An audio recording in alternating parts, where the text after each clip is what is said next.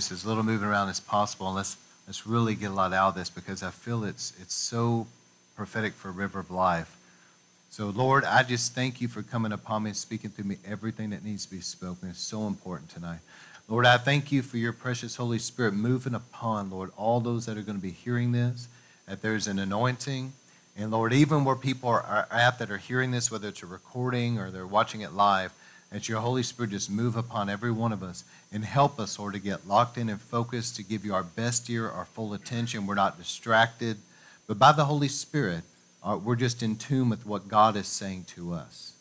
And Lord, by your Holy Spirit, help us to have eyes to see and ears to hear, maybe what we couldn't before, that we'll have good, fertile soil of hearts and minds and lives.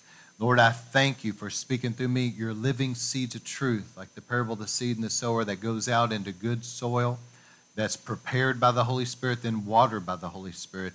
That seed will take root, grow, and produce 100-fold harvest of eternal fruit that remains till Jesus comes. And Lord, it will go forth and accomplish everything you sent it forth to do.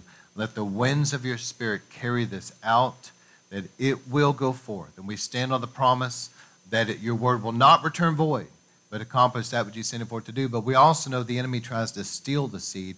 So Lord, we submit this unto you and we resist the devil.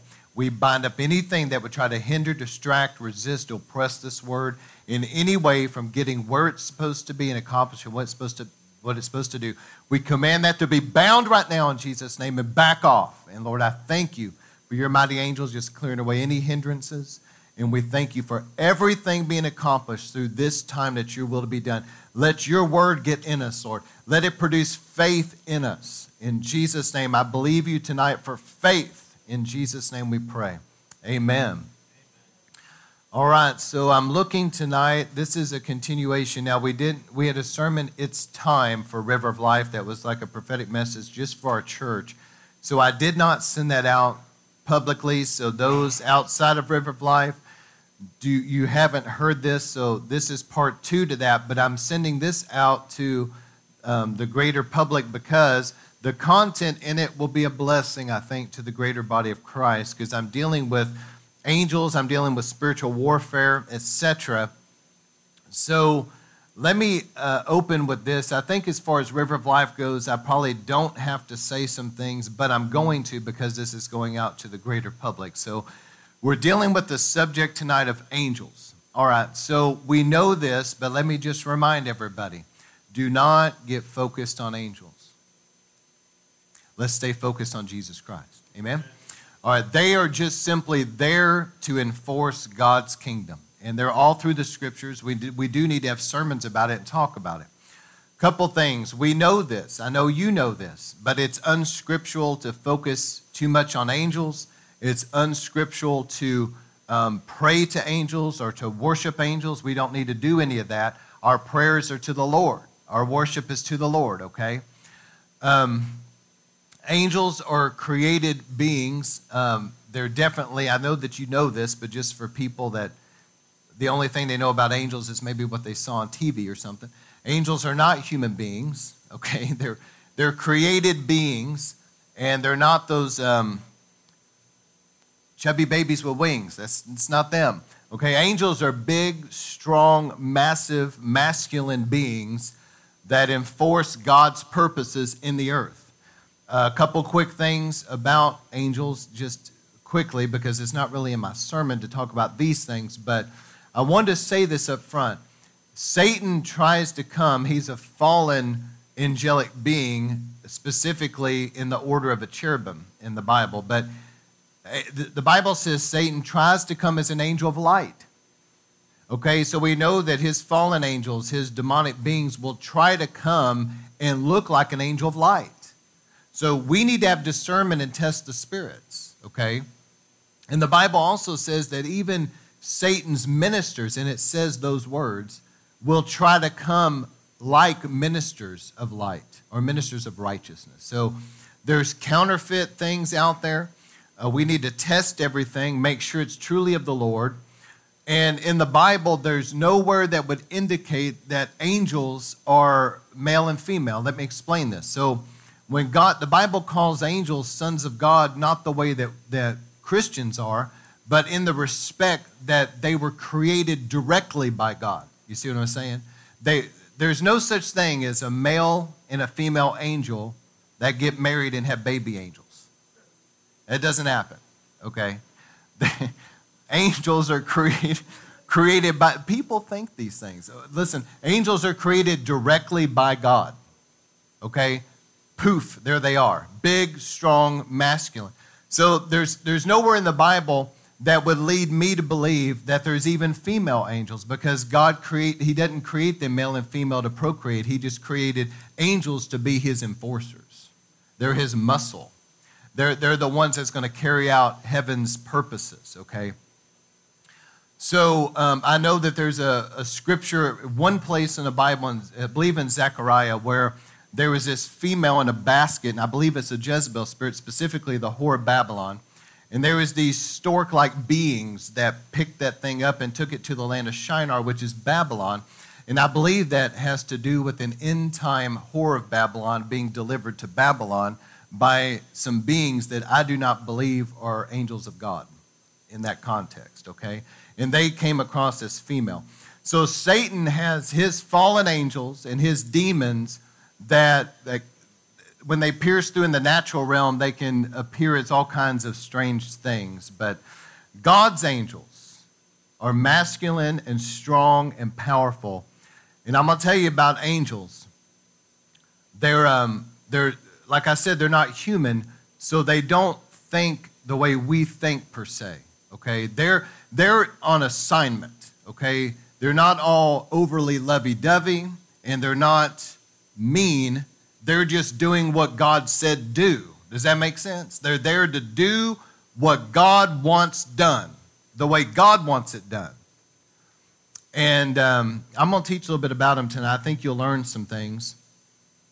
But I don't focus on them. I don't talk a whole lot about angels. In fact, I've only preached a couple sermons like this because it's important that people know what the Bible says about angels, okay? So in regards to River of Life, I believe that God is going to send some of his reinforcements for us. That's why I'm talking about this, that are going to begin to bring breakthroughs in areas that we've been praying about. All right, so trying to think if there's anything else to say about angels, but as I go, I think that you'll learn, and the Holy Spirit will help me. So the first thing I want to talk about is Hebrews 1:14, and I think that I'm going to show you something here that maybe you've never seen before, at least not the way that we're going to look at it. Also in the book of Hebrews, did you know the Bible says that we can entertain angels unaware? Did you know that? So God's angels, when somebody sees them maybe in a vision or they come through into the natural realm, they could appear as maybe an old man or appear to us the way we perceive them as like a little girl or something like that, but that's not really their real form. That's just the way that they're being seen by us, you see. They're supernatural beings. So we can entertain angels unaware, but Derek Prince brought something out I'd never really thought about before. And he said that doesn't mean that you can entertain angels unaware, doesn't mean it's just good angels. I never thought about that. So he said you need to test the spirits, because also when it says you can entertain angels unaware, just keep in mind, he said, that there are also evil angels in the earth, you see. And that's very important, I believe. So anyway, Hebrews 1:14, it says, are they, speaking of angels, are they not all ministering spirits sent out to provide service for the sake of those who will inherit salvation? That's obviously us. Now, let me say this because I want to read this in context. Whenever the book of Hebrews was written, just like any other book of the Bible, it was a scroll and there were no chapters and verses. So keep that in mind, because man put chapters and verses for a very good reason, and it was a good thing, so we can find stuff. How many grateful we have chapters and verses? Okay, yeah. It's a good thing. But just keep in mind that doesn't, sometimes those mental breaks that we do are not actually there. So Hebrews 1:14 is a continual thought that goes straight into 2:1 all the way through. It's a continual thought. So the chapter and verse was not there when it's written, okay? So I'm going to read it in one flow and then show you something. It says, are they, angels, not all ministering spirits sent out to provide service for the sake of those who inherit salvation? For this reason, we must pay close attention to what we have heard, talking about the word of God, so that we do not drift away from it. For if the word spoken through angels proved unalterable, meaning that God's word is established, and every violation of that word, okay, every act of disobedience received just punishment, how will we escape if we neglect such a great salvation? This is in context to angels and their activity in regards to God's word. So let me show you this. So let me explain salvation. We understand what it means to be saved, but there's a lot of people that have never really been taught what I'm about to tell you. Number one, we understand the most basic aspect of salvation, that we are sinners that need a Savior. So we're willing to look to Jesus, to the cross, in faith for our sins to be forgiven, that he took them on the cross. He bore it in his body. He was pierced for our transgressions, bruised for our iniquity. The punishment that brought peace with God was on him. We look to the cross, and through faith, we receive the forgiveness of sins. We're washed from it, and there is a new birth. The Holy Spirit is given to us as a deposit, as a seal, and that's God's gift. But the Holy Spirit comes to live inside of us, and we're born again, okay? And the Holy Spirit will change who we are. We begin to hunger after the things of God, and we begin to be convicted and turn away from evil things. Okay, that's a new birth. But what you have to understand is that salvation is more than just the forgiveness of sin. That's the main thing and the most important thing. But when Jesus died on the cross, he died not just for sin to be forgiven. And there's dimensions to that I can't get into, but there's a difference between sin and transgression and iniquity. Okay? Iniquity is a deep thing that has to be pulled out of us. But anyway, there's dimensions there. But Jesus also paid for our healing, didn't he? He took stripes on his back, blood came out of his back, and it was payment for our healing. How many of you guys have been ever healed from something? I have. Well, many of you have. It was paid for by Jesus' stripes on his back. The blood that shed from his back was payment for your healing. Also, Jesus paid for our deliverance. He hung on the cross. And the Bible says as he hung there, he became a curse for us. Cursed is anyone who's hung on a tree. And he redeemed us from the curses under the law. What that means is that Jesus paid for us to be delivered from the devil's kingdom, his works, evil spirits, etc. It was paid for.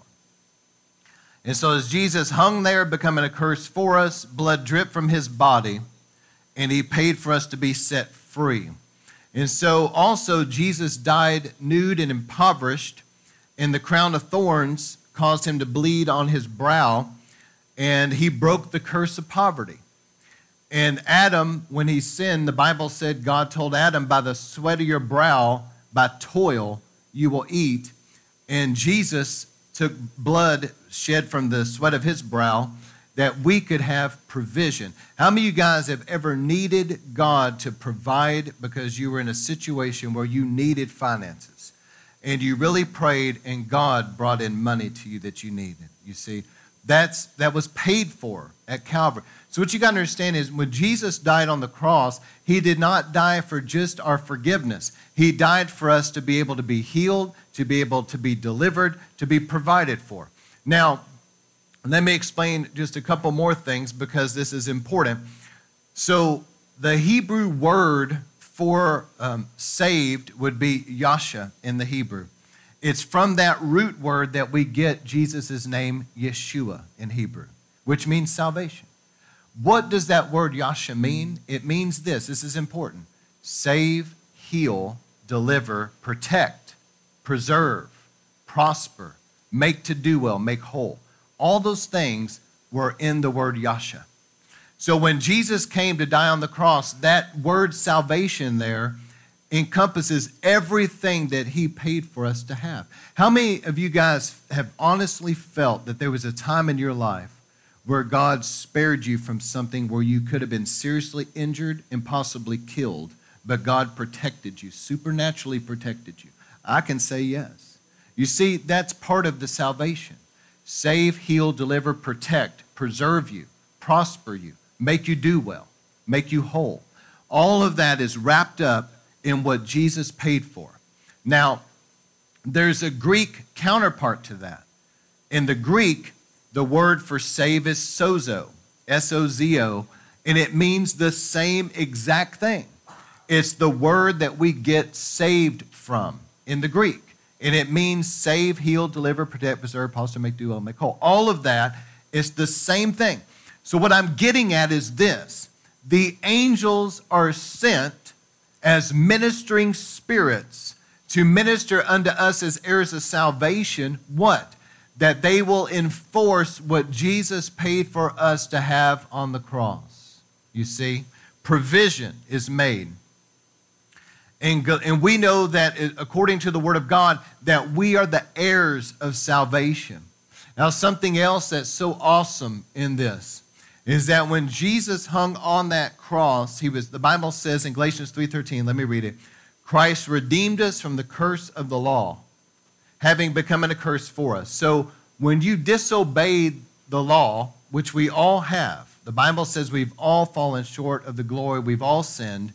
But when you disobeyed the law, if you read Deuteronomy like 27, 26, 27, 28, Leviticus, there's places that you can see that there was like judgments that would come through disobedience to the word. And it went through all these, but Derek Prince broke them down into 9 categories. I don't have it in front of me, but humiliation, barrenness, defeat, failure, sickness, poverty, mental illnesses, all these negative things that were consequences to disobeying the Bible. And the Bible says when Jesus hung on that cross and blood was dripping from his body, he became a curse for us and he delivered us from all those consequences. And it goes on to say, in order that in Christ Jesus, the blessings given to Abraham come on us. Now listen, this is so important what I'm saying tonight because you got to understand. I can't dwell too long on this, but all right, when Jesus died for us, he brought us into the family of God. Those of us that are born again. You understand that this goes all the way back to the covenant that was cut with Abraham. When God told Abraham to get those animals and cut them in half, and he was going to walk among the pieces, and God appeared to him, and God said to him, I will make your seed like the stars of the sky and the sand of the seashore. And he made a promise to him. And God cut covenant with Abraham. And the Bible makes it so clear that in Christ Jesus, that we are also brought into that covenant and the blessings that God gave to Abraham. In other words, you and I are of the seed of Abraham. The oath and the promise that was given to Abraham is your inheritance. That means, according to the scriptures, that God will bless those that bless you and curse those that curse you. That means that God will be an enemy to your enemies. And that the blessings that were given to Abraham come on us.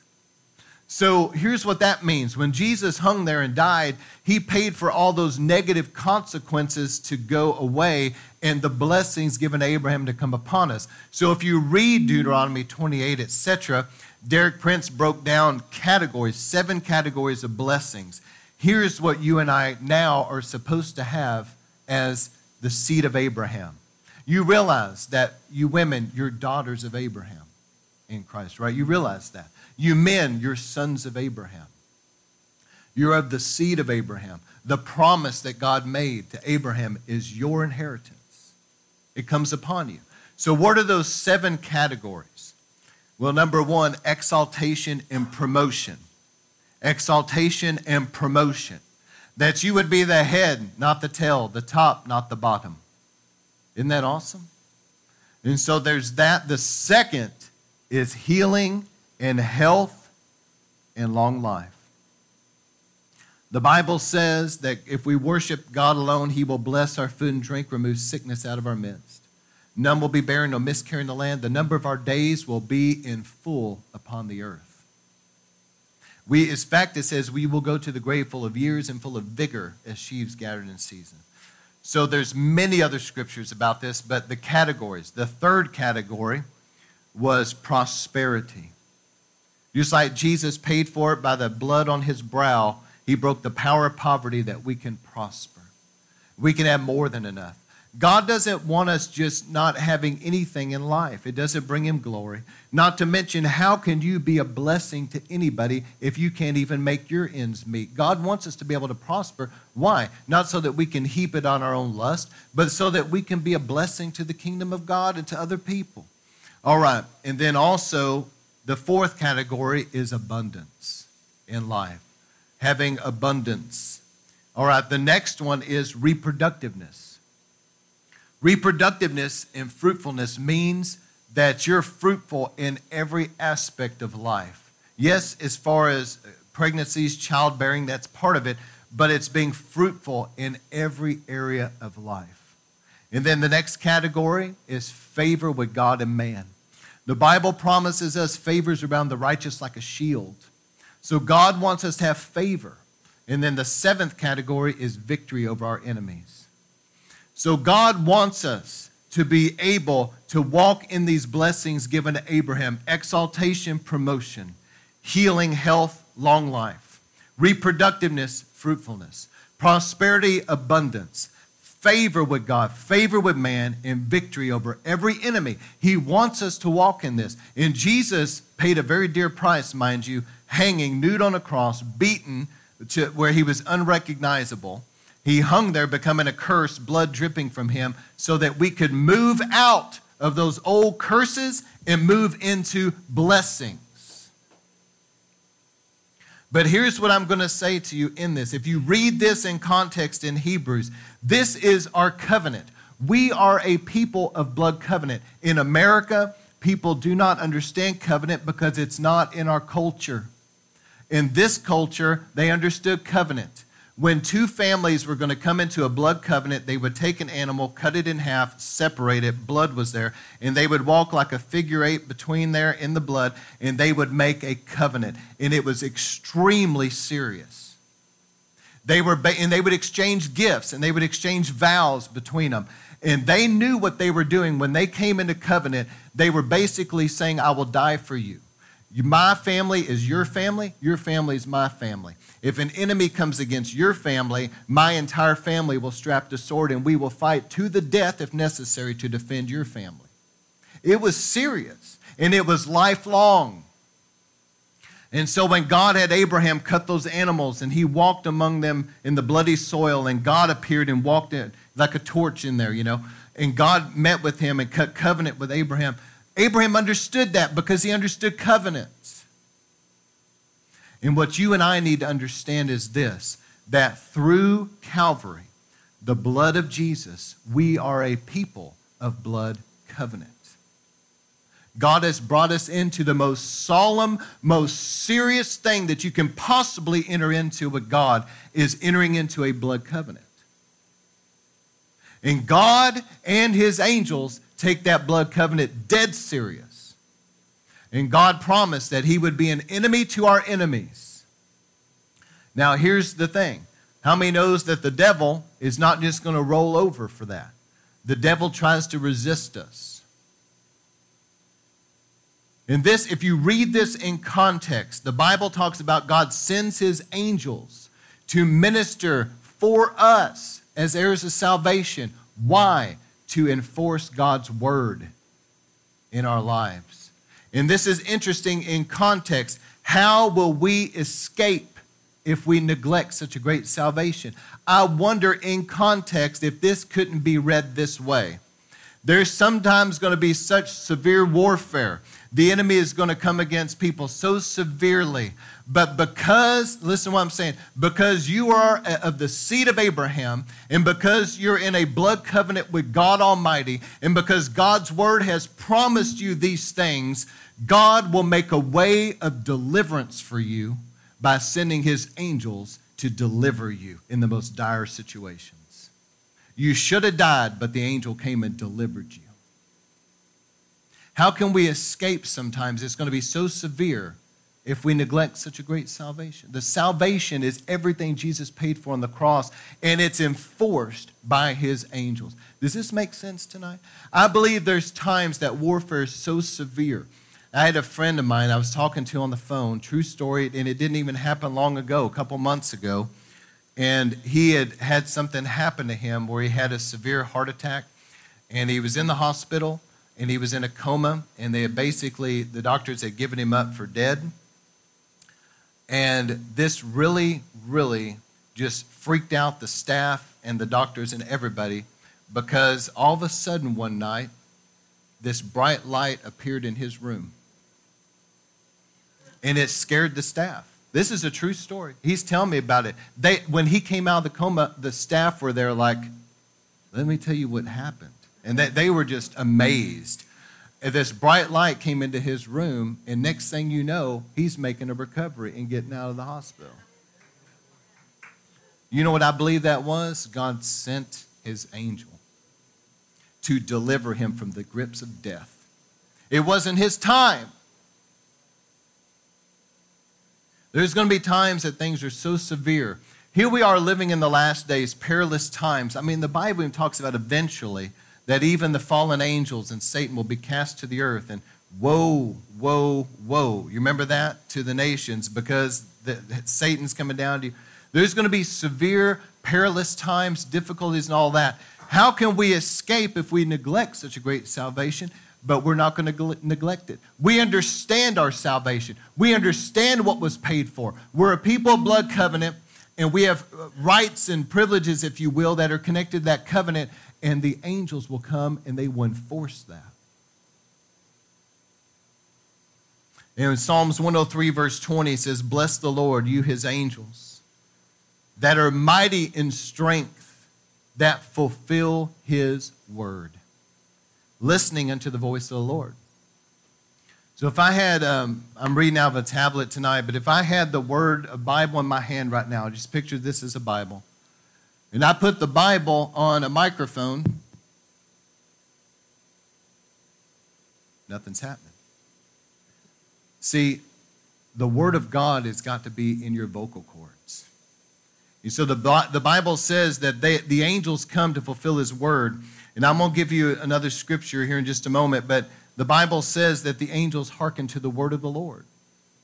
See, I'll tell you something about the angels. They're not, as I said earlier, they're not all lovey-dovey and all that, and they're not mean either. They're just simply doing what they're supposed to do on God's assignment.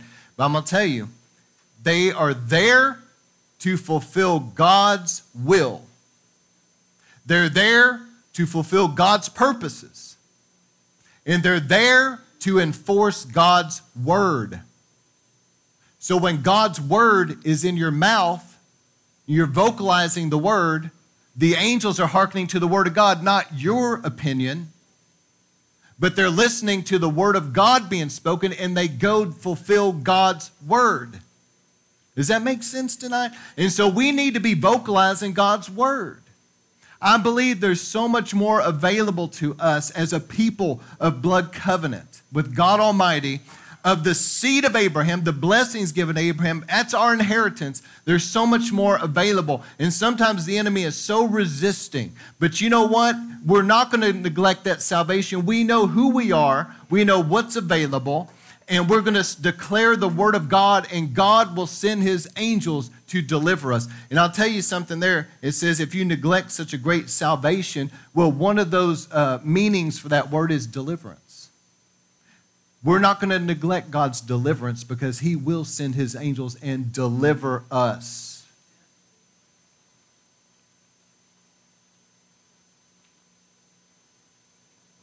It was a story, it's kind of funny, during the Toronto revival. This guy was there worshiping, and the Toronto had such an open heaven. Such a glory was there. I went, and when did we go? 2014, I think. And it was the 20th anniversary. We went there for a conference, amazing, open heaven. As soon as I walked in, you just felt the nearness of God.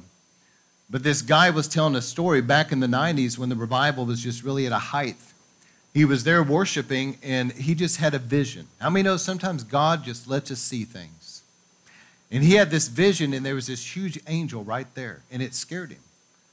And he didn't know what to say. It kind of, when he was telling the story, it kind of reminded me of when Peter saw Jesus and Elijah and Moses, and he didn't know what to say.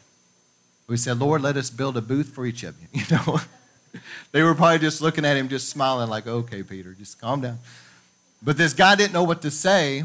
And anyway, he just asked a question. And he said the angel was absolutely not interested in him whatsoever. And was seemed kind of perturbed, like, why are you talking to me? Like that. He said that the angel seemed that way because he was shocked, and he asked a question. And the angel, he said you could tell the angel was there on assignment. I'm telling you, they're there to fulfill God's purposes. And they were there to make sure that the heavens were open, the devil was pushed back, and that people were going to get saved and healed. That's what they were there for. But he had asked some question, and the angel just simply said this, that I'm an angel of God's presence here. And then that was the end of the vision. And I remember he was telling that story, and John Arnott made the statement. He said, John was saying along these lines, we wouldn't have been able to see what we saw without help. God had to send his angels to help these things happen, you see. All right. Wow. There's so many angel stories. I don't even know where to begin. Y'all remember Brother Benny telling that story? There was a minister that had a stroke or something, and he was a dear friend of Brother Benny's. And this minister knew that God was going to heal him. But because of the stroke or whatever had happened to him, I don't remember the real specifics, but because of it, his arm wasn't working right, and he would kind of have to tuck his hand into his pocket like this, and he would preach. And sometimes he would even have to wipe his nose or whatever because there was a little bit of bleeding, stuff like that. And he just knew God was going to heal him. And one night when he was preaching, true story, he's up there preaching on the platform at this church, and all of a sudden, something walked in the back. And he said that as you couldn't see it with your natural eyes, but as it was approaching him, he said people on the left and right were just falling out under the power, like this. And it was coming toward him, and next thing you know, he said he felt something hit him in the chest. He was thrown in the air, landed on his back, and when he managed to get up, he was healed. And that's not the end. When he went back to his hotel room that night, he was taking off his shirt to brush his teeth and get ready for bed, and he said that there was a handprint on his chest that was bigger than a normal man's hand that was still there, like kind of red where that thing smacked him.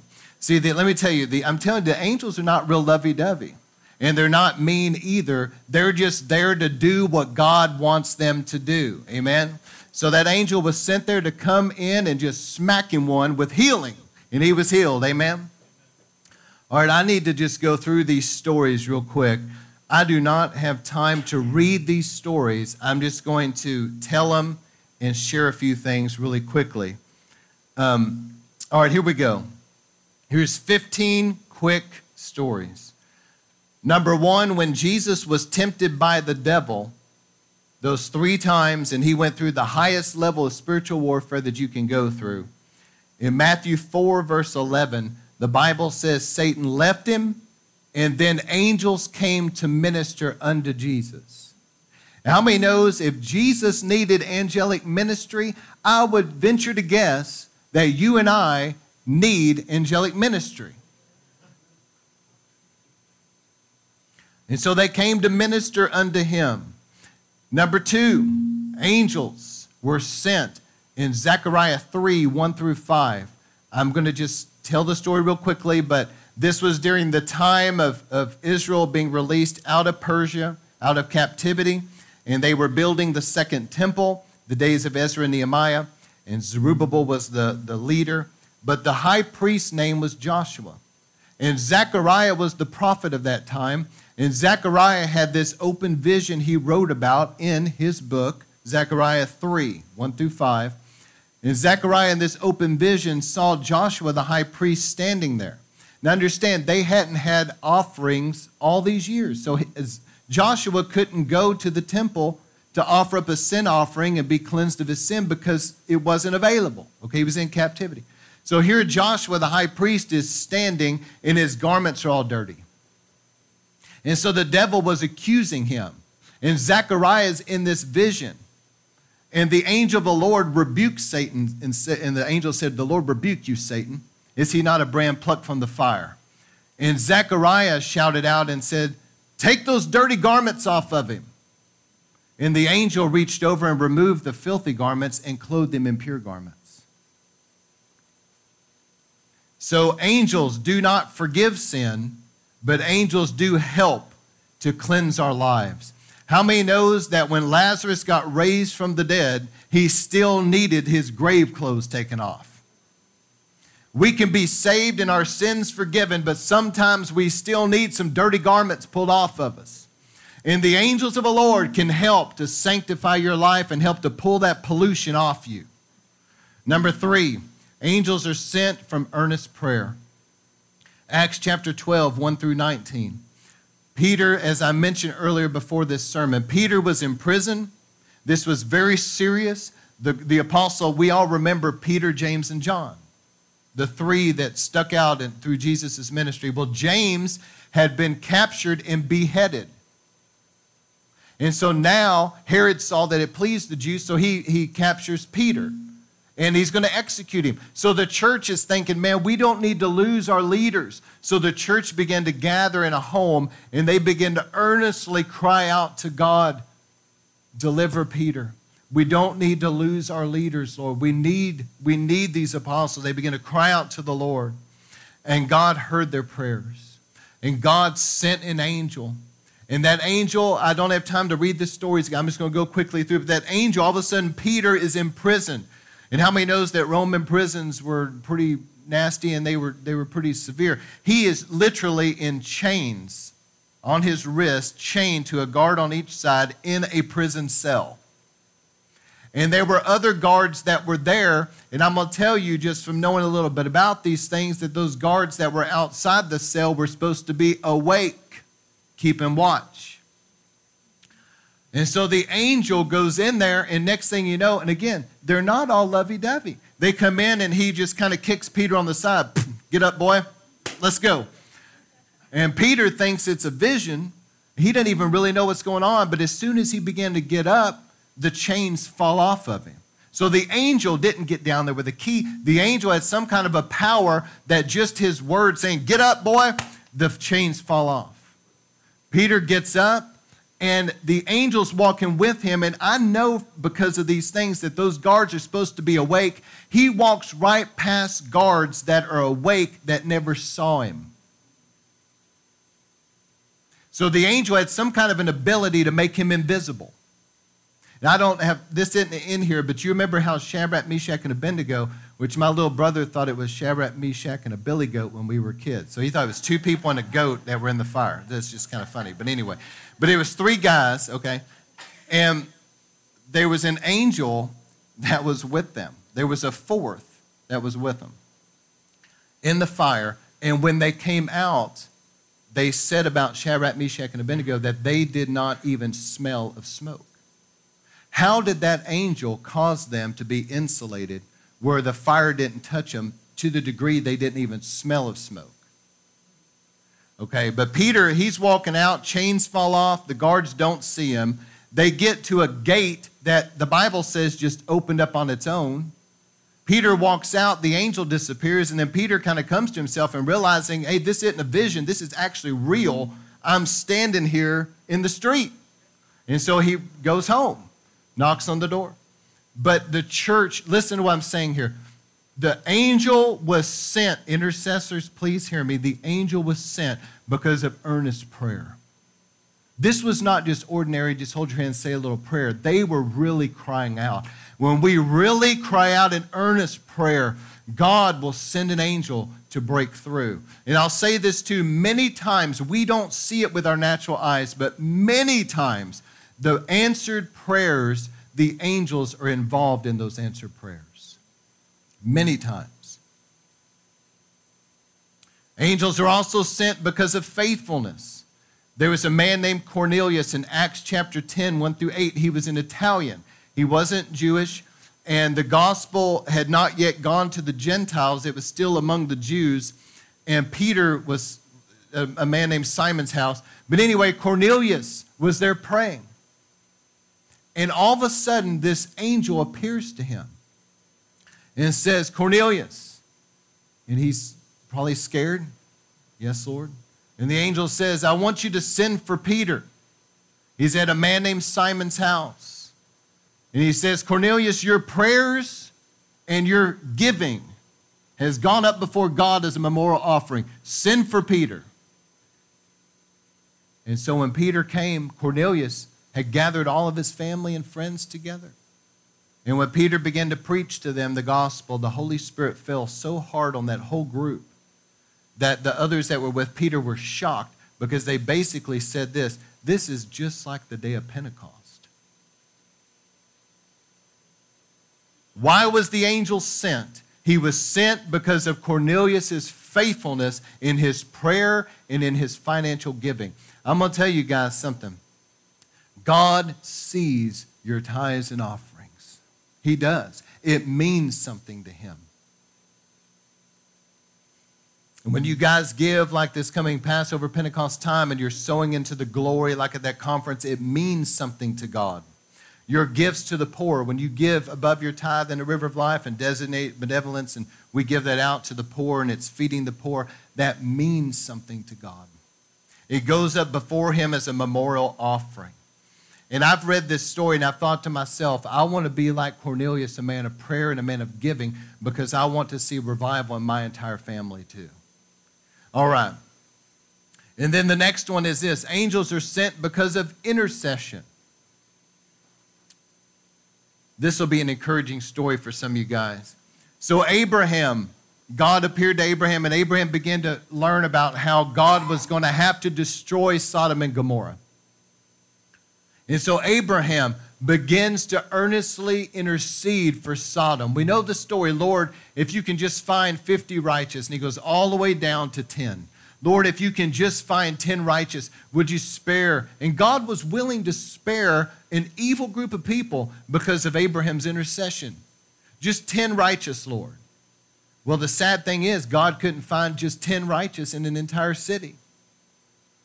So God sent his angels. But here's the thing I wanted to tell you. So these two angels show up in Sodom, and they're going to stay in the city square.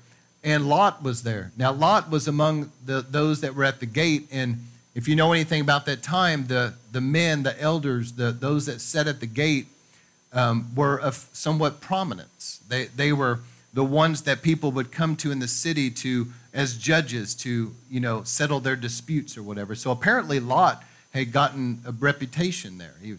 But Lot was there, and he saw these two men that appeared as men to him that were going to go sleep in the square. And Lot knew how these people were. And he said, guys, don't sleep in the square. Okay, I'm telling you, it's a bad idea. Just come to my house. We'll watch out for you.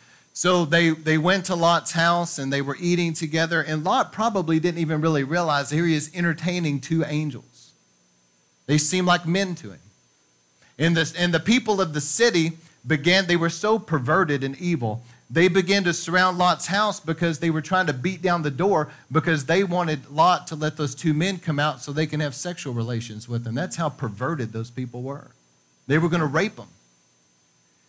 And Lot said, no, don't do this thing. And so the angel, they were going to attack Lot. And so the angel comes up, pulls Lot in, and sticks his hand out like this, and all of them go blind. And they start staggering, and they can't open the door. And so the angels tell Lot, I can just see, because again, they're not all lovey-dovey and they're not mean. They're just on assignment.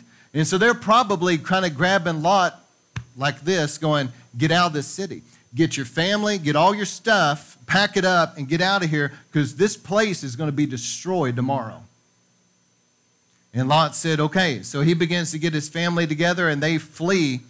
And as they left, we know the story how Lot's wife looked. But the angel told them, don't look back.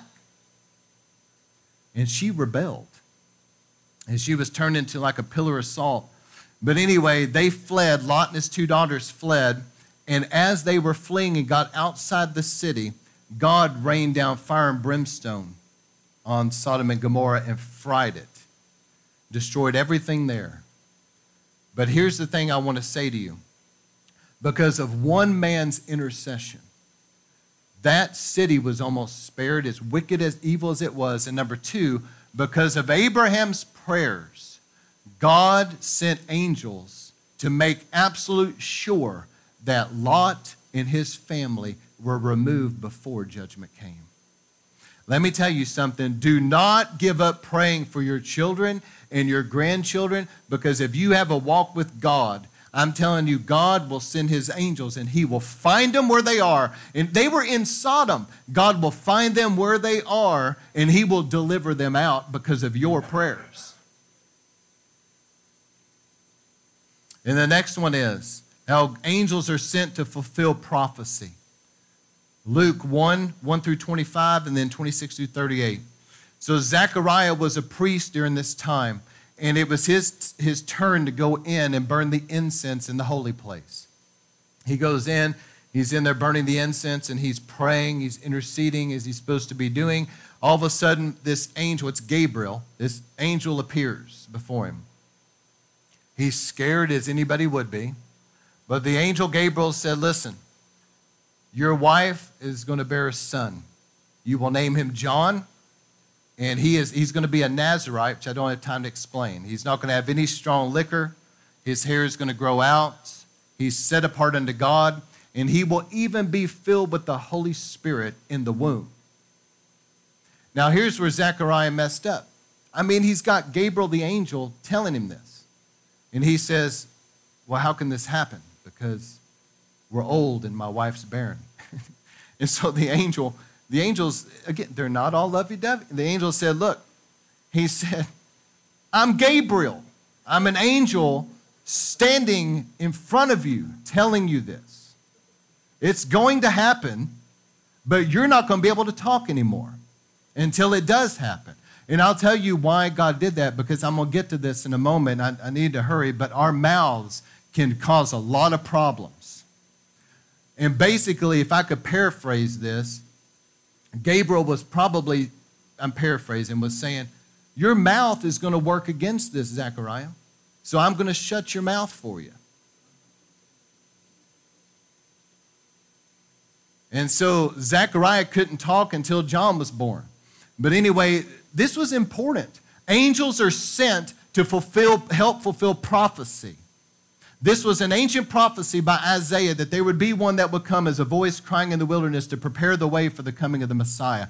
John was that man. This is the fulfillment of prophecy, so God himself sends an angel to tell John, your wife's about to get pregnant. He's going to be that. He's going to be the forerunner. He's going to be a Nazarite. He's going to be a prophet. He's going to be filled with the Spirit. And that's exactly what happened. Now, here's the other part of the story. The angel Gabriel then goes and appears to Mary, who's a young woman, never been wed. She was a virgin. And the angel Gabriel appears to her and said, here's what's going to happen. He said, you're going to give birth to a son. He's going to be the Son of the Most High. And you're going to name his name in Hebrew Yeshua. And she just simply asked a normal question. She wasn't questioning the angel. She just said, I don't understand. I'm a virgin. How am I going to have a baby? It's a legitimate question. So Gabriel said, I'll explain it to you. The Holy Spirit's going to come on you, and he's going to make you pregnant. And then you're going to have this child. He's going to be the Son of God. And her mouth was in agreement. She said, then be it unto me according to your word. See, her mouth was in agreement with the word of God. Zechariah's wasn't. So angels are sent to help fulfill prophecy. When it's the fullness of time for prophecy to be fulfilled, God will send his angels to help make sure that it happens. Also, angels are sent to turn impossible situations around. Hezekiah and Isaiah 36 through 37, that story is recounted in Kings and I believe Chronicles too. But anyway, Hezekiah, it's real quick, tell the story. So the 10 tribes of Israel, Samaria was their capital. The king of Assyria comes in and wipes them out, takes them captive. And now, a few years later, they're coming after little Judah and Benjamin, much smaller. They didn't stand a chance in the natural. And Hezekiah knew that. He knew how they also would treat him and his family, because when a king would take another king captive, many times they would either kill him or they would, put out their eyes or do something to torture him or whatever. And Hezekiah was legitimately scared. And so he goes to Isaiah the prophet and says, this is what the king of Assyria, they've surrounded us, they've besieged us, and they're making threats against us. And Hezekiah was basically saying, I've served the Lord righteously. Isaiah, what is going to happen? And Isaiah began to prophesy to him and said, don't worry, the Lord is going to send him back the way he came. Well, to make a long story short, in the night, God sent an angel. And that one angel walked through the camp of the enemy that was out there surrounding the entire nation and killed 185,000 military men dead in one night. Not two, one night. So the next morning, the king woke up to all these dead people. And so he packed up his bags and went back home, just like Isaiah said, the way he came. And so then Israel was able to go out and plunder all the spoils of war. Hezekiah was in an impossible situation. Honestly, the truth is they had no chance to win this battle. And Hezekiah knew it. He was desperate. He went to the prophet. Then he took the threatening letter to the temple and laid it out. And he was crying out to God in sackcloth and ashes. And God sent an angel to turn the thing around. Angels can cause things to go from famine to feast in 24 hours. Another story, 2 Kings 6:24 through 7:20. Israel had disobeyed God, so God withheld the rain, and the famine was going on for so long, it was so bad, that the Bible says that people were eating dove's dung, and that even some women were eating their own children. The Bible says that. That's how severe this famine was. And so here they are in this difficult situation. And Elisha the prophet stands up and says in the midst of it, he says, tomorrow barley is going to be sold for such and such, wheat for such and such. And I mean, he's prophesying abundance of food coming in. And one of the king's attendants was like, yeah, right. If windows of heaven were open. He totally didn't believe. And so Elisha turns to him and says, you know what? Your eyes are going to see it, but you won't eat any of it. So here's what happened. That night, the enemy was around the city in great number. Israel had been in a deep famine. It was severe. But according to the word of the Lord through Elisha the prophet, God sent his angels in the way of horses and chariots. And the enemy heard all these horsemen and chariots in the night. And so they said to themselves, Israel has called in help from Egypt and other places. And they fled. They fled so fast that they left all of their goods behind and all their food. And so the next morning, these 4 lepers were there amongst themselves, and they said, guys, here's the thing. We're going to die anyway. We're either going to die from leprosy or we're going to die because we're starved to death. Why don't we just go to the Assyrians? I mean, who knows? Maybe they'll spare us and then we'll live. If not, they'll kill us. but either way, we're going to die, so let's just go for it. So they really did have this conversation. So they get up 4 lepers, and they go wandering off into the Assyrian camp. And they noticed as they're going, it was strangely quiet. And they realized there's supposed to be all these hundreds of thousands of people, and where is everybody? And so they start going into this guy's tent, and they're pulling out all kinds of expensive things, nice clothes and other goods, and they're seeing all this food everywhere. And so they're hungry, and they begin to eat, and they're hoarding all this stuff. And so they said unto themselves, they said, well, if we don't tell anybody about this, surely God's going to let something bad befall us, okay? So they said, we need to go tell the king about this. And so they go and report it. So sure enough, that day, the king heard about it. He sent his men out there, and they gathered all the plunder. And there was so much food brought in that according to the word of the prophet Elisha, they were selling barley for such and such price, this for such and such price. So literally, God caused Israel to go from such a severe famine, they're eating bird poop, okay, to feasting in a 24-hour period. What turned it around? God sent his horses and chariots of angels. Angels sent to give victory in war. Joshua enters Canaan, crosses the Jordan.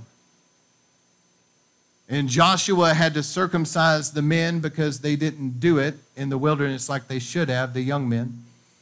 Then they celebrated Passover. And then, after Passover, this angel of the Lord appears before Joshua with a sword. And Joshua's looking at this, and he says, are you for us, or because he thinks it's a man, are you for us or for our enemies? And the angel of the Lord said, neither. He said, I'm the captain of the armies of God, and I'm here to do his bidding. And so Joshua bowed down before him. Listen, God sent an angel to make sure that those walls of Jericho were going to come down before him. You understand that? And so we know the story. God spoke to Joshua to march around for 7 days, and 7 times on the last day, they blasted the shofar, shouted, the walls came down. But what you don't know is there that angel caused all those walls to come down, you see, supernaturally. There was a true story. Some of you might remember these days back in the 60s when Israel took, in the 6-day war, took Jerusalem. But there was a man back then that was the military leader of Israel's army. His name was Moshe Dayan. And he was the guy, some of you have probably seen him, he was that guy that had a patch on one eye. And this was told by him, and it was actually in the secular news. It was in the newspaper. And Moshe Dayan, whenever the enemy was attacking during the 6-day war, they had eventually kind of went out of the Jerusalem area, and some of his men were saying, Jerusalem is open. Let's go. And they kept urging him, we need to move now. What are we waiting on? Moshe Dayan, who grew up a Jew, knew the Bible, but heard it his whole life. He told his men, and this was recounted by him and told in the news, he told his men, he said, I see the angel of the Lord right there. And he's holding his sword like this. And he said, I'm not moving until his sword comes down. And the sword came down, and they went in, and they took Jerusalem. To this day, they've held Jerusalem. God sent his angel. God will send his angel to give victory in war, just like Joshua saw in Jericho. The angel can be sent to break through in the most stubborn situations. Daniel began to pray and fast for 21 days. Remember that? And on the last day, Gabriel shows up. And Gabriel told Daniel, he said, listen, on the first day that you set yourself to pray, your prayers were heard and I was sent. But I was being resisted in the heavens by the prince of Persia. I was being hindered by the enemy until God sent Michael to help me out and release me so that I could come to you. Angels, like Michael sent, angels can break through the most stubborn, difficult situations of warfare. Angels are sent to enforce God's blessings. When it was time for Abraham for his son to marry and for that generational blessing to go down the bloodline, it was very important that Isaac married the right person. And so Abraham told Eliezer, I want you to go back to my homeland and find my son a wife. And Eliezer said, well, how am I supposed to know who this is? And Abraham said, don't worry about it. My God will send his angel before you. And he did. And it was pretty miraculous how everything happened, because Eliezer was saying, Lord, please let the one that comes out and waters the animals. And it was Rebekah. All right. The angel was sent to strengthen Elijah. Elijah came under severe spiritual warfare from a Jezebel spirit, witchcraft, to the degree the great prophet Elijah was basically in a depression. And he went and he was laying under a tree and he just wanted to die. And the angel of the Lord, again, they're not all lovey-dovey. He just kind of kicks Elijah, hey, get up. You need to eat, you need to drink. And there was before him a fire that this angel made, and there was food that the angel had cooked. There was water there, and Elijah ate. And the Bible says that after he ate that angel food, that he had strength from that one meal to go for 40 days in the desert until he got to where he was going. So angels are sent to strengthen God's people. Angels can also give warnings and direction. Matthew 1, 18 through 25. How many remember the story when Jesus was a baby and the angel of the Lord appeared to Joseph in a dream and said, take the son, go to Egypt. They're seeking his life. In the last two stories, angels, there are more for us than against us. Do you remember the story when Gehazi, the servant of Elisha, saw this army out there, a great number of army, horsemen and chariots surrounding, and he was scared, rightfully so. But Elisha was standing there calm. And Elisha prayed for him and said, Lord, open his eyes to be able to see. And Gehazi's eyes were open where he could see in the spirit realm. And all around were horsemen and chariots of fire. And Elisha prayed, and the army that was against him was struck with blindness, and Elisha led that entire army right to the king. So anyway, there are more for us than against us. I just heard a guy talking about angels, and he was saying this. He was saying through research, this Bible scholar had determined there was probably like 1 trillion angels that God has. I mean, so many that if every single person on planet Earth had 20,000 angels each, it still wouldn't be all of God's angels. That's how many angels God has. And finally, the last story. Angels are sent to take you into your destiny. When Moses was bringing Israel out, there was an angel. God told him in Exodus 23, 20 through 21, God told him, said, behold, I am going to send my angel in front of you. He will guard you along the way and bring you into the place I've promised you, the promised land. Be attentive to that angel and obey his voice. Do not be rebellious toward him. Remember Lot's wife rebelled against the word of the angel, turned us off. God said, don't rebel, because he will not forgive you if you do. My name is in him. And we know the story. The angel went before Israel. Israel had all kinds of miracles. That angel made sure that they were protected. They had victory over enemies. They had water when they needed it. They had manna when they needed it. They had quail. Everything was taken care of to the degree even their clothes didn't wear out.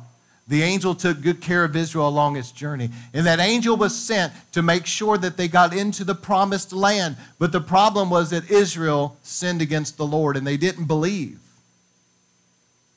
So here's how I want to close this out tonight. I want to talk about our tongue, and then we're going to pray.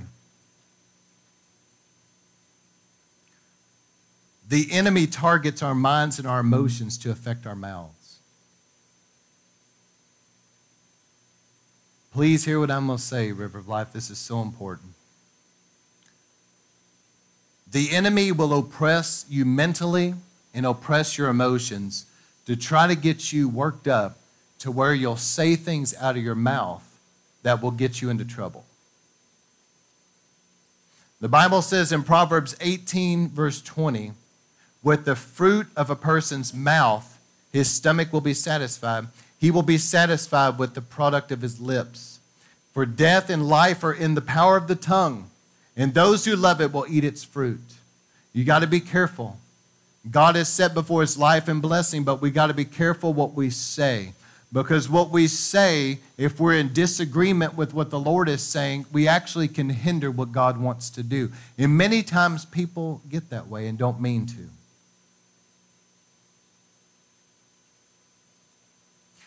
So let me read a few more scriptures and explain something. Now I'm going to close. Proverbs 21:23. Whoever keeps his mouth and his tongue keeps himself from trouble.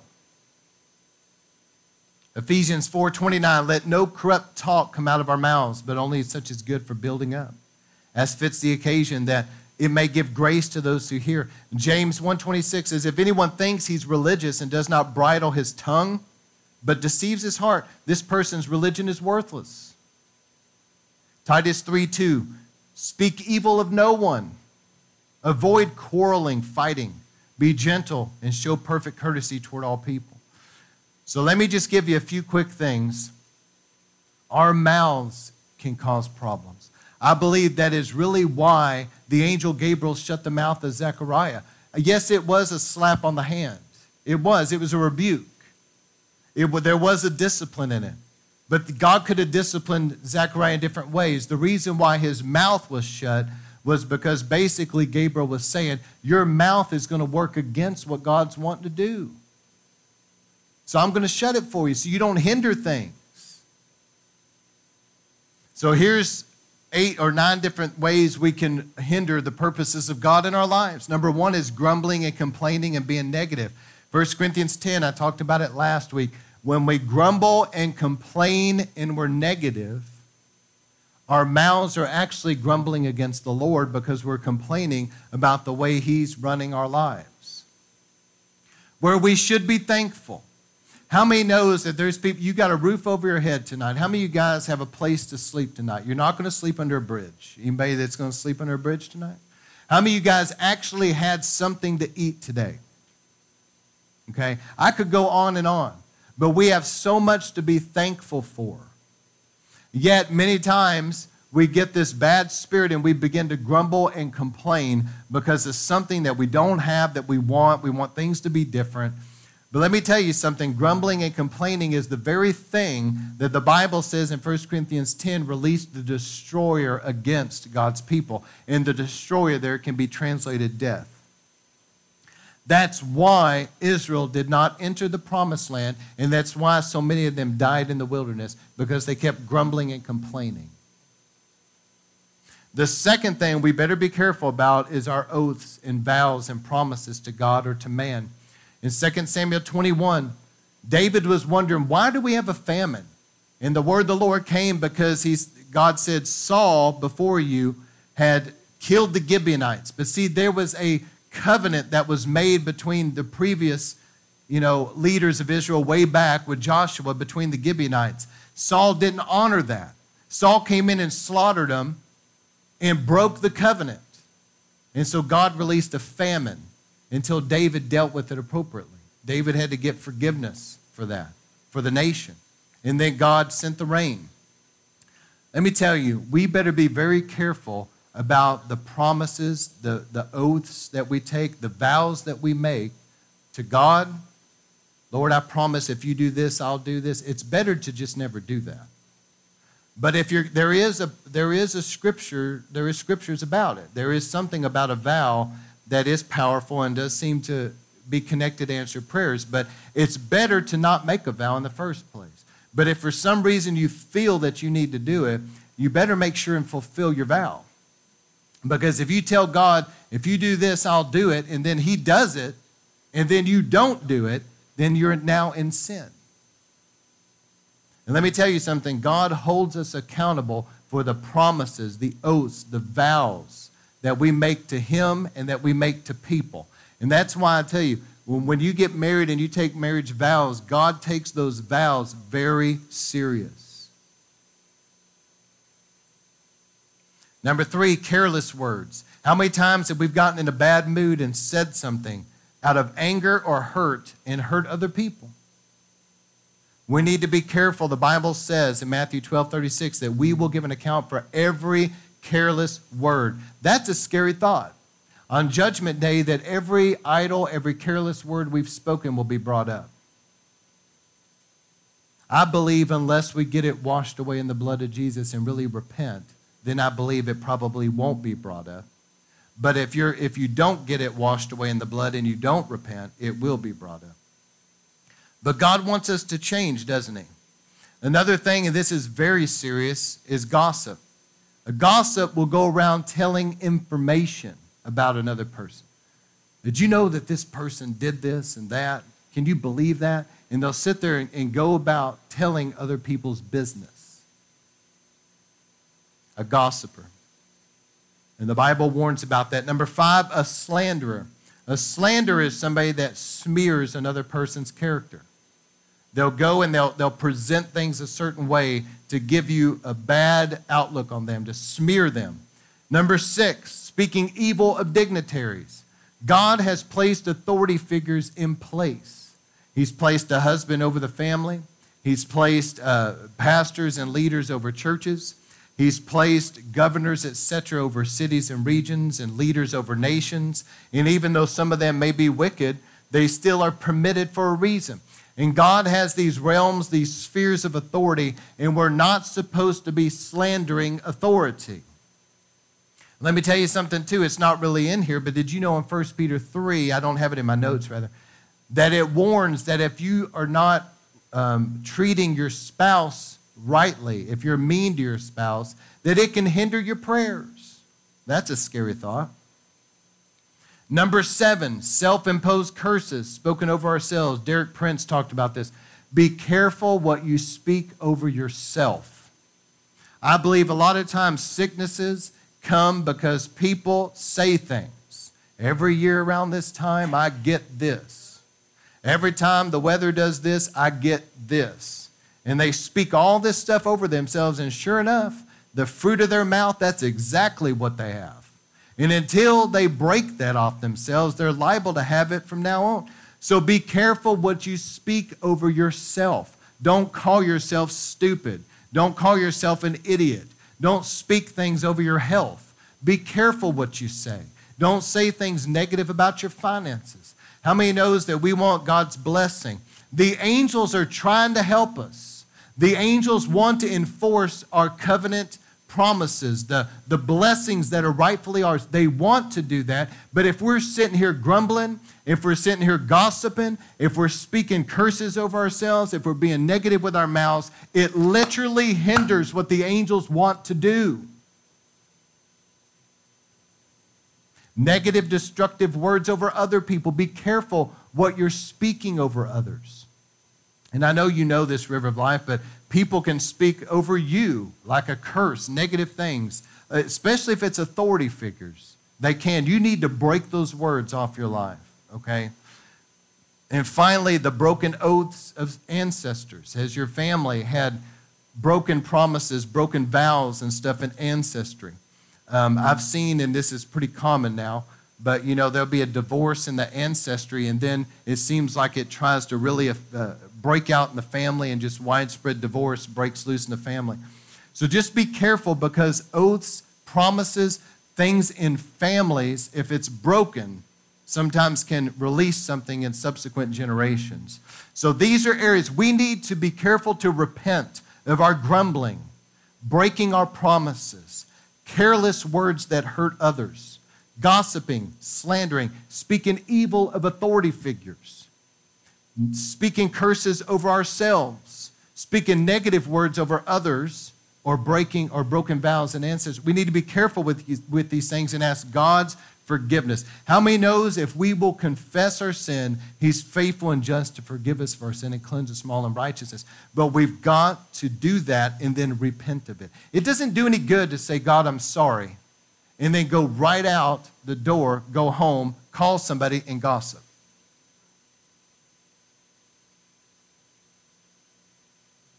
Or go right home and treat your spouse like garbage. It doesn't, you know what I'm saying? This doesn't do any good to just say, God, I'm sorry, and they go back to it. God's looking for us to really repent here, that we're different. So now let me flip it on the positive side. See, our mouths, I don't have time to teach on all this, but just reading through it, 1 Peter 3:9, we need to have God's word and blessings in our mouth. Peter said, not returning evil for evil or insult for insult. How many knows whenever people are evil towards you, your flesh wants to repay evil for evil? Your flesh wants to repay insult for insult, you know. He said, rather, don't do that. But if you'll bless them instead, because you were called for this very purpose, that you'll inherit a blessing. Did you know that you can literally turn things around? I don't know that any of us really fully understand how powerful some of the things I'm about to say. When we come together, River of Life, just the fact that we come together corporately, there's a corporate anointing. Are y'all hearing me? Look this way and hear what I'm saying.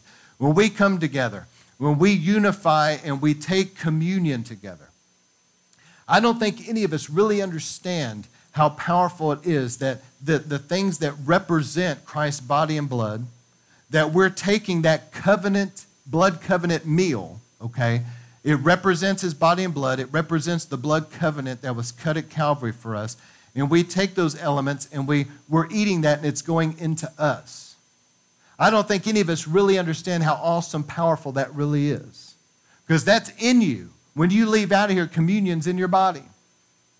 And not only that, but all the promises that are associated with many people are consecrated. Many people are healed and delivered of things taking communion. I've seen it. I've seen people that have been healed, and I've seen people that were delivered at the communion table. Why? Because they were reverencing the body and blood of the Lord and what Jesus paid for them to have.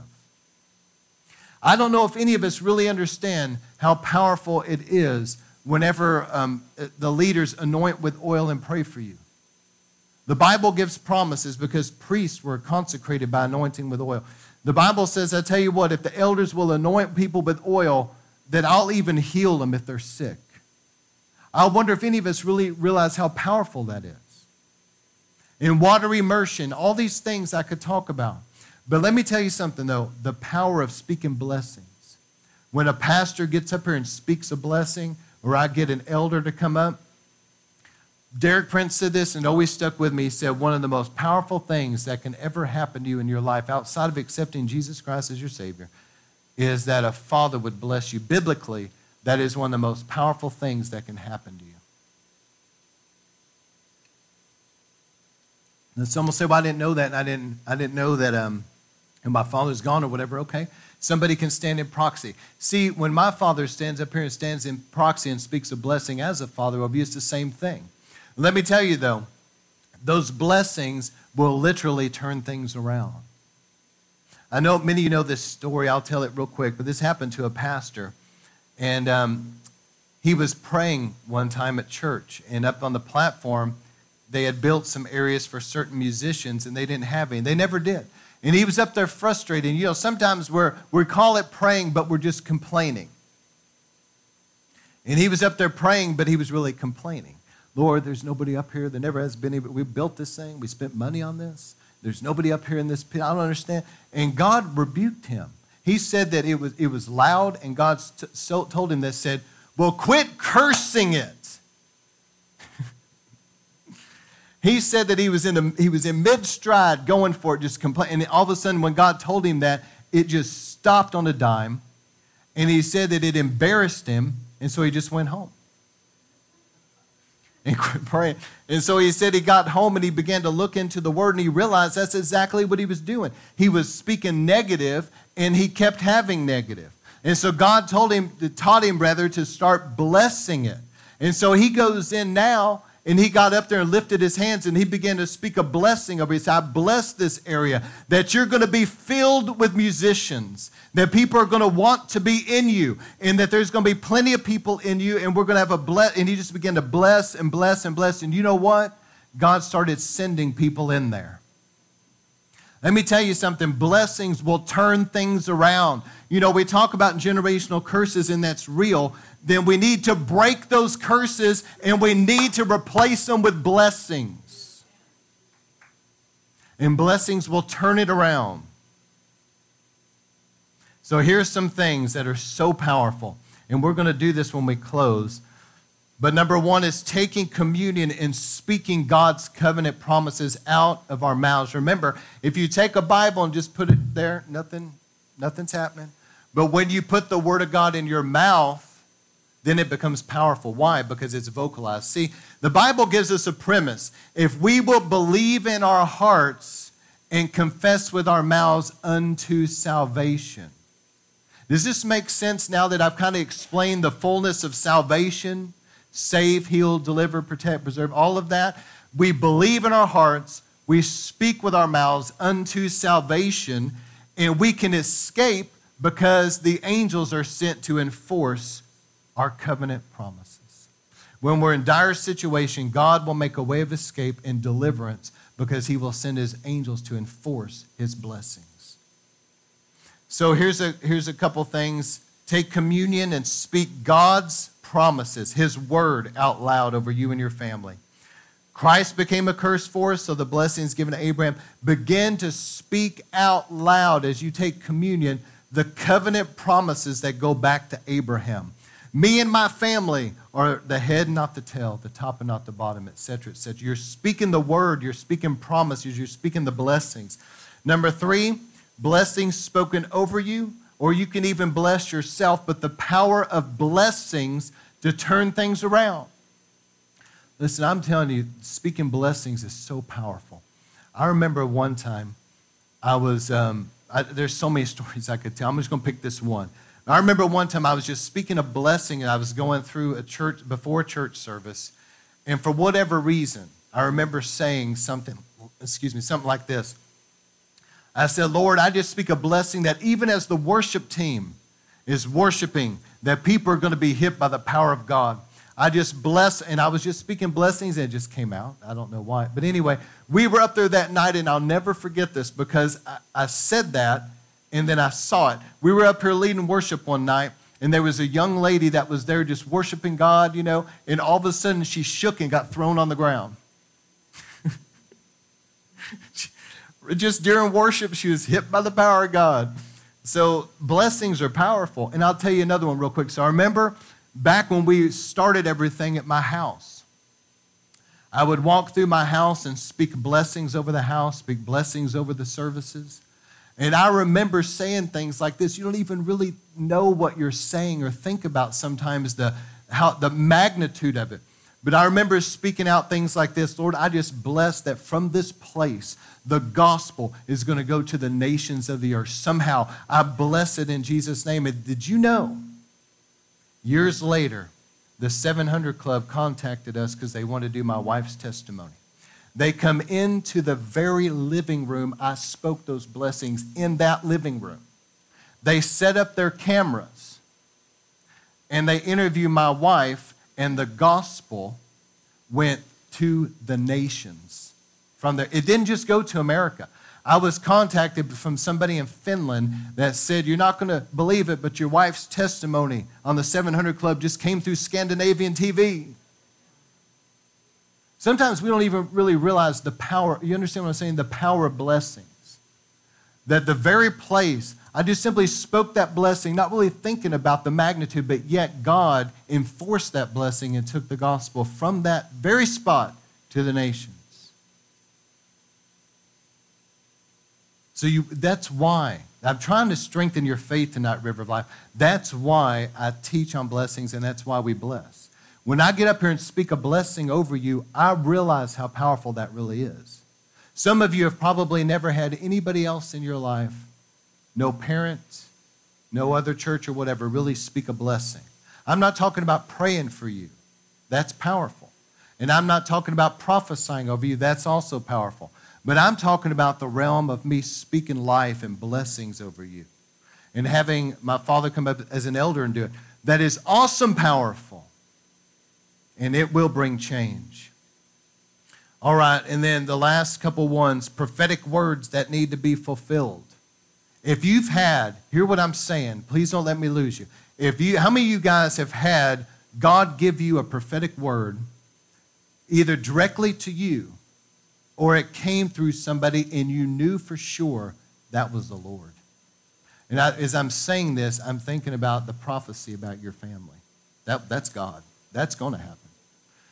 So there's promises, there's prophetic promises that God has given us that we haven't seen them yet. But let me tell you something. When you're in prayer, if God has given a true prophetic word, how many knows that that's the word of God?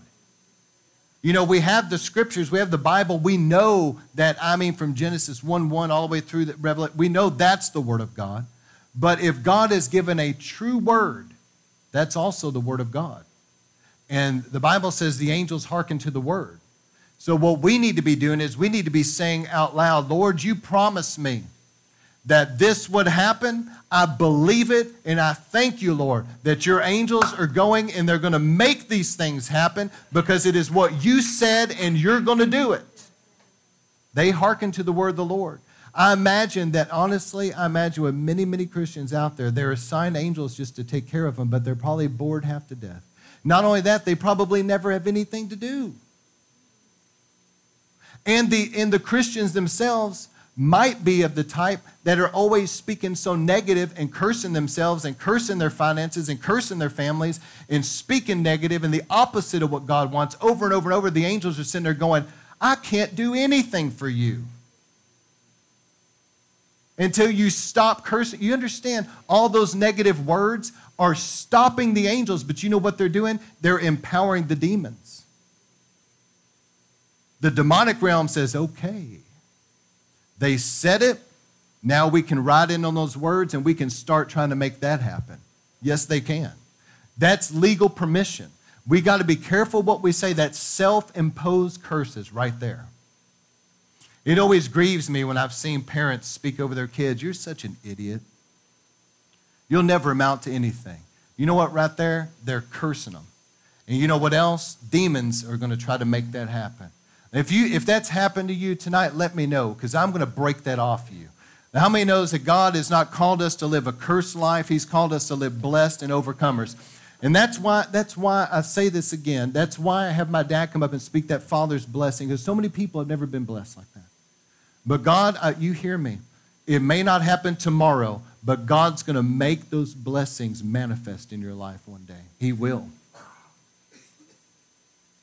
And also prayers that need to be answered. Don't be discouraged about family members and all that. Remember Abraham and Lot. Abraham prayed, God sent his angels. Listen, you may think about your kids and grandkids, my Lord, they're basically in Sodom. But God still delivered Lot out of Sodom, one of the most evil places that we know about in the scriptures. God sent his angels in there and got them out. God will hear your prayers for your family. And Lot wasn't even his son, he was a relative. You see what I'm saying? God will find, as you pray for people, God will find them and send his angels and deliver them. So areas where you need your covenant blessings enforced, you need promises God's made you to happen, you need prayers to be answered, and you know you're praying the will of God.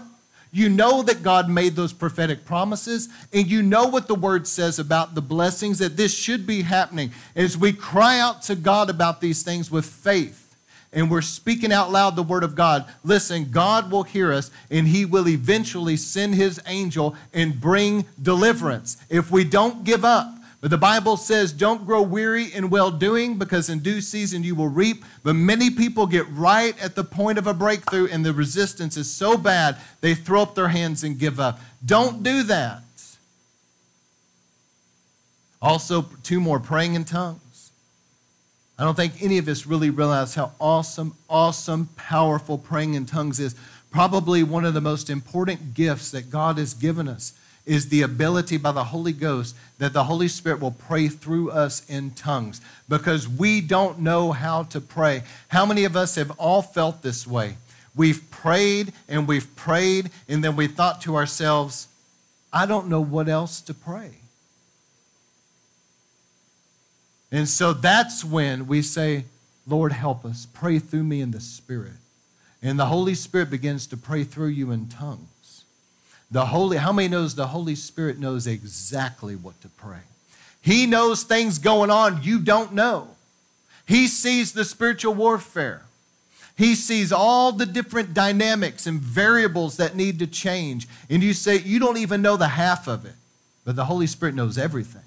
And he's going to begin to pray through you in such a way that over time, if you'll keep praying, he will dismantle structures that are against you. He will pull down strongholds. He will begin to clear away things the enemy's been doing. He will begin to move on the heart of the people. And he will begin to pray God's purposes for the angels to go in and clean house. And faith declarations. I've always believed in faith declarations. Faith declarations are basically that you're speaking, this is what you said, Lord. If we do this, you will do this. And this is, I'll give you an example of this. You don't even have to hear directly from God. The Bible says in Malachi that, for example, I'm just picking one. If you tithe, God said, test me in this. I will rebuke the devourer. I will open the heavens and pour out more blessings than there's room enough to contain. God said it.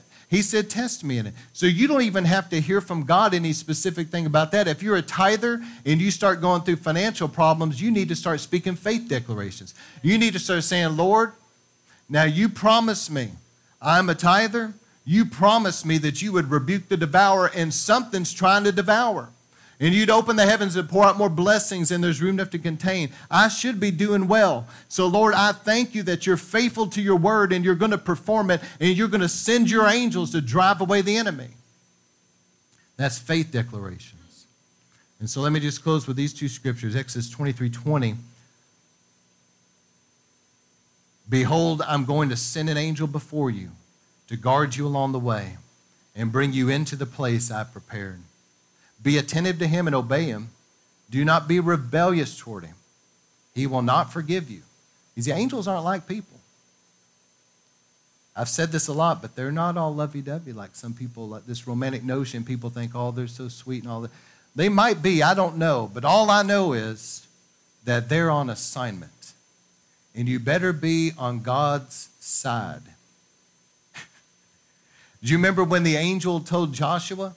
Joshua said, are you for us or for our enemies? The angel said, neither one. Think about that for a minute. I'm not here, the angel was saying, I'm not here for you, Joshua. And I'm not here for these heathen. I'm here as the captain of the Lord. I'm here to do what God said. And God said those walls are going to come down. And so when you obey God and march around it, I'm going to go knock the walls down. I'm not really here for you, and I'm not here for them. I'm here to do what God said. I'm going to fulfill God's word, and I'm going to do exactly what God tells me to. See, that's the angels. They're there to do what God, and you better be on their side. See, Joshua was aligning on the side of God, so God was with him. The angel was with him to take down the walls. But how many knows the city of Jericho was against the Lord? So the angel was working against them. So the angels aren't really there as your little buddy. They're there to serve God Almighty. And as long as you're serving the Lord, they're going to be helping you out. But if you ever start going against the Lord, they're going to be working against you.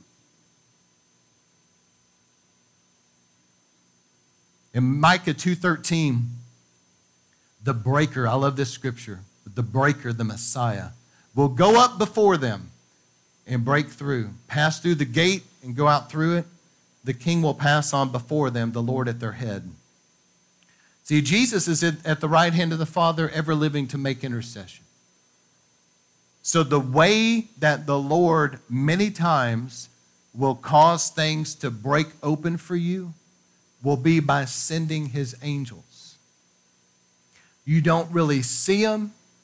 You might sense them. I've had a lot of different things through the years where I have seen angels a couple times, and I've encountered things, I've experienced things. I don't talk about a lot because I don't want people thinking too much about that. I want people thinking about Jesus, focused on the Lord, okay? But I want people to understand the dynamics here of warfare.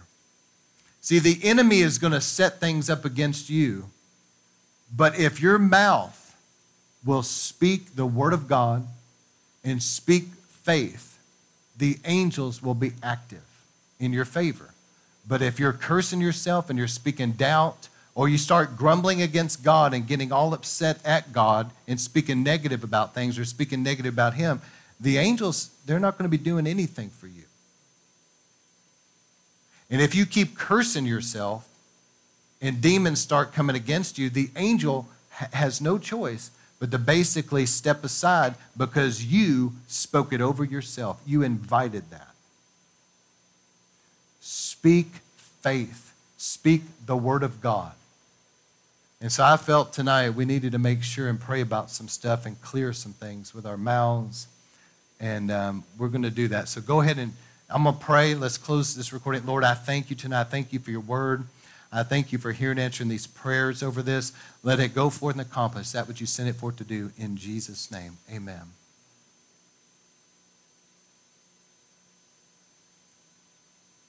Was everything closed down?